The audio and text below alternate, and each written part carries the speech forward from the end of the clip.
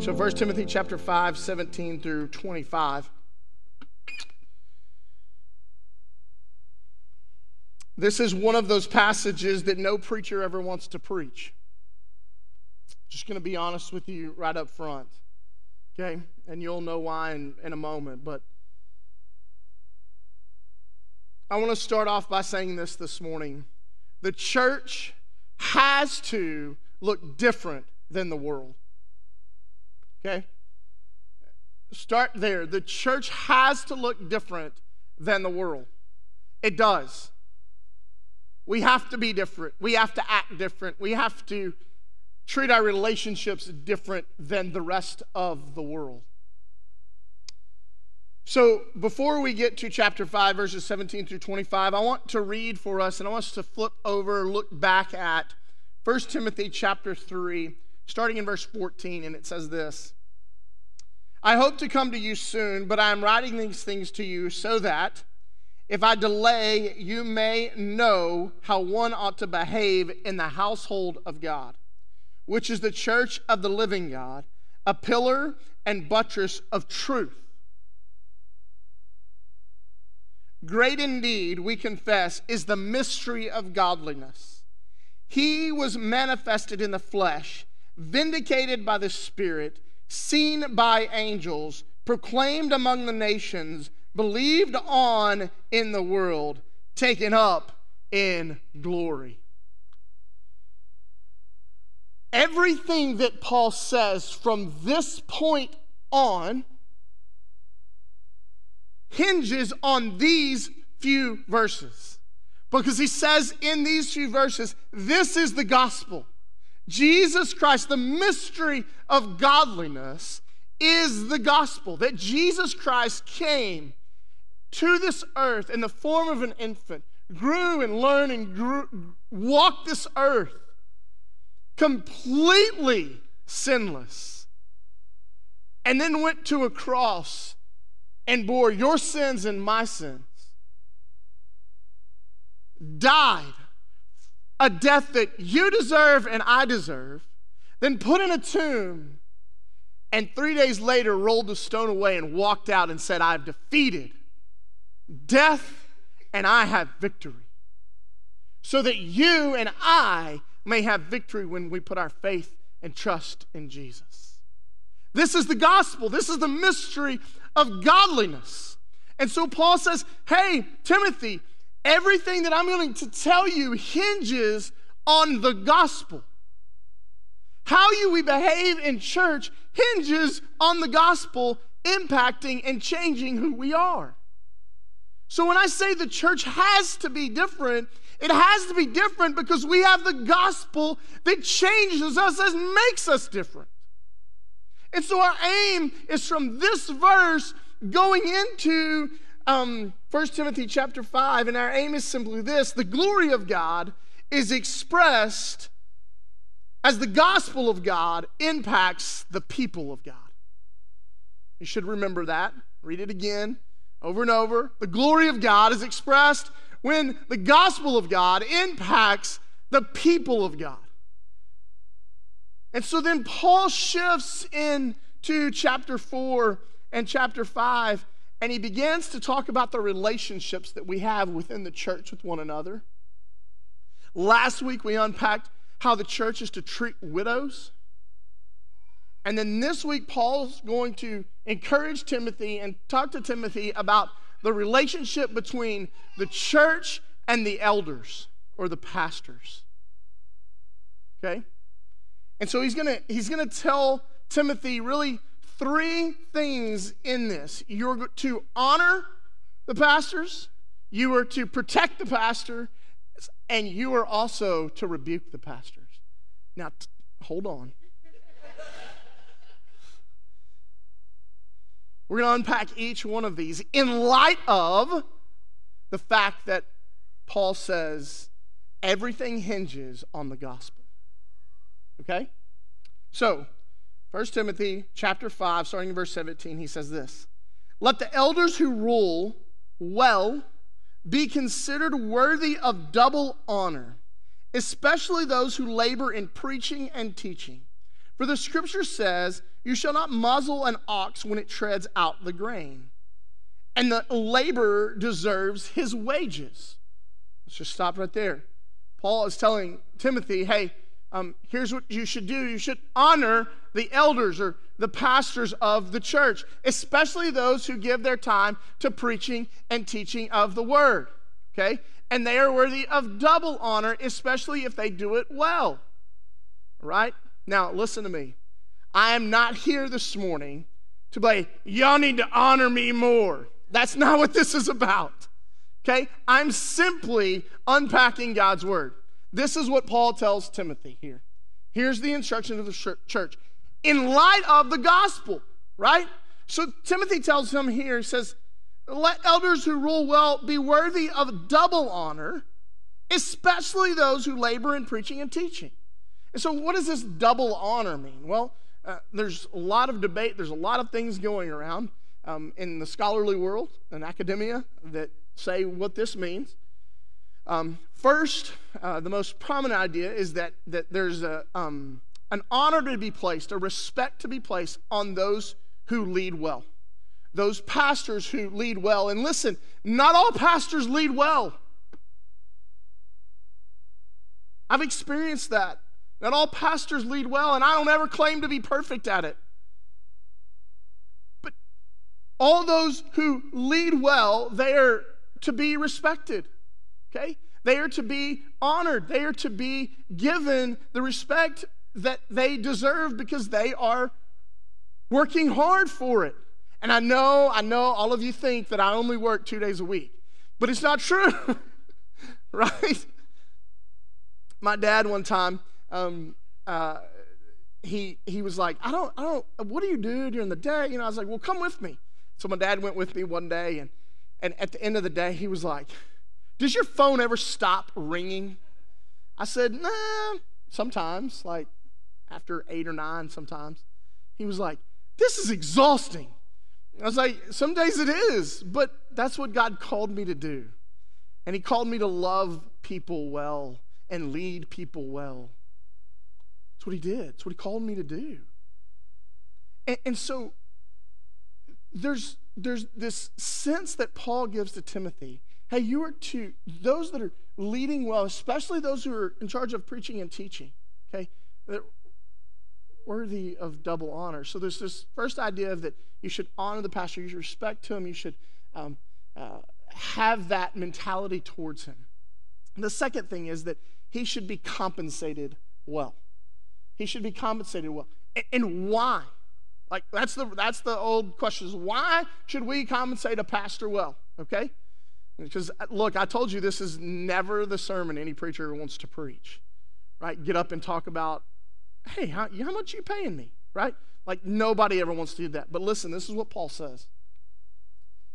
He says, look, for the scripture says, you shall not muzzle an ox when it treads out the grain, and the laborer deserves his wages, right? The laborer deserves his wages. And so what Paul's saying here is that, hey, church, make sure that you take care of them so that, listen, so that the gospel is always and can always be priority for the one preaching and teaching. We're reading this in light of chapter 3. Like, church, you have to compensate the pastor and the pastors in such a way that they have no other worries. They don't constantly struggle financially, so that they can make sure the gospel is centered. They can make sure that they are giving time to the reading and to the study and to the preaching of God's word. I spend on average probably 16 to 22 hours a week studying on these texts. I'm just giving you so you understand where it's important. This time in here, gathered together as a church of worship, is centered around God's word. Not me, not Ricky, not anyone else. It is about God's word. We come and gather together for this, first and foremost. And I want to always be faithful to this and not give you my opinion. And so Paul says, hey, those who preach and teach, take care of them well. I'm not sitting here saying this morning that Oak Grove doesn't take care of us well, but I have been in places where they did not. I have. And so Paul tells Timothy here, hey, take care of them. Take care of them. Don't adhere to the old adage, if you've grown up in church at all, Pastor, you keep him humble and we'll keep him poor. And that's an old adage. I mean, it really is. We'll keep him poor and you keep him humble. Paul says, no, honor him. Take care of him so that the gospel is always clearly presented, that the text is always clearly communicated. But he also says this, they should protect him. Do not admit a charge against an elder except on the evidence of 2 or 3 witnesses. So, what does it mean to protect him? Well, look, in churches, the first person you complain to is who? The pastor, right? I mean, that's the nature of the job. I hear a lot, and it's okay. I'm not telling you you can't come complain or whatever. Like I'm always going to listen to you. But listen, some of you out there have been in ministry before. People in church, and this is why we have to be different. Okay, the gospel changes who we are, so it changes how we act, so it changes how we respond. Right? And oftentimes we struggle to allow the gospel to change who we are. So instead of responding in circumstances or situations we don't like or make us feel uncomfortable, we react, don't we? And we begin to take jabs, we begin to take shots. If I don't like what the preacher's doing, I'm going to take a shot at him. If I don't like what the worship leader is doing, I'm going to take a shot at him. If I don't like what the youth minister is doing, I'm going to take a shot at him. If I don't like something, I'm going to take a shot. And that's happened in the life of the church. And so Paul here is telling Timothy, hey, Timothy, look, here's the deal. Do not admit a charge against an elder except on the evidence of if 2 or 3 people are going, man, can you believe this? And they're watching it unfold, right? Then 2 or 3 go to that pastor and go, hey, we're seeing some things that are not okay. But for the most part, if you will do so much good in any church. If someone comes to complain to you about the pastor, you shut it down right there. And just ask the simple question. Let me ask you a question before we move on in the complaint. Have you prayed for him? Easiest way you can protect a pastor. Have you prayed for him? And so Paul says here to Timothy, hey, not only do you honor pastors, you also protect them. And then he's going to go on, he's going to say you rebuke them.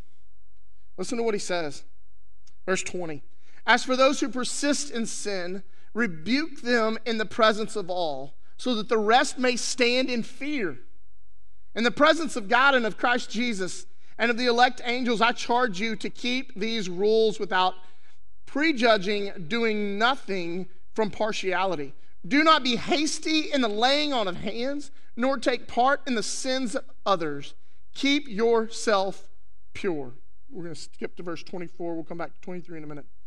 The sins of some men are conspicuous, going before them to judgment, but the sins of others appear later. So also good works are conspicuous, and even those that are not cannot remain hidden. So he goes on and he says, hey, look, if you see a pastor doing something, is a repetitive sin, call him out. We are not perfect. Not a chance in the world. Now, oftentimes the church holds us to a standard of perfection, but we are not. And so if you see something in a pastor, call them out on it.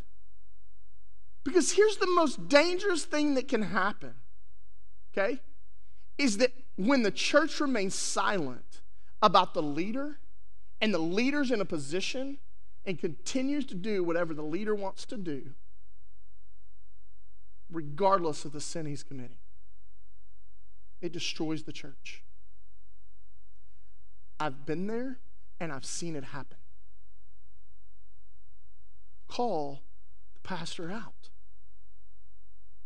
Rebuke him. It's clear. Paul says, hey, call him out publicly. Now, look, that doesn't mean you get up on stage because you caught me going 5 miles over on Osbury, right? Y'all know what preacher did last week? That's not what we're talking about.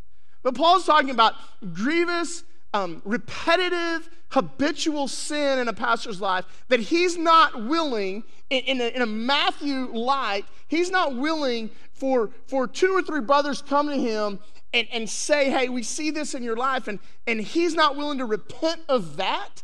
Then the church then should call him out and rebuke him publicly. And Paul says this, so that the rest may stand in fear.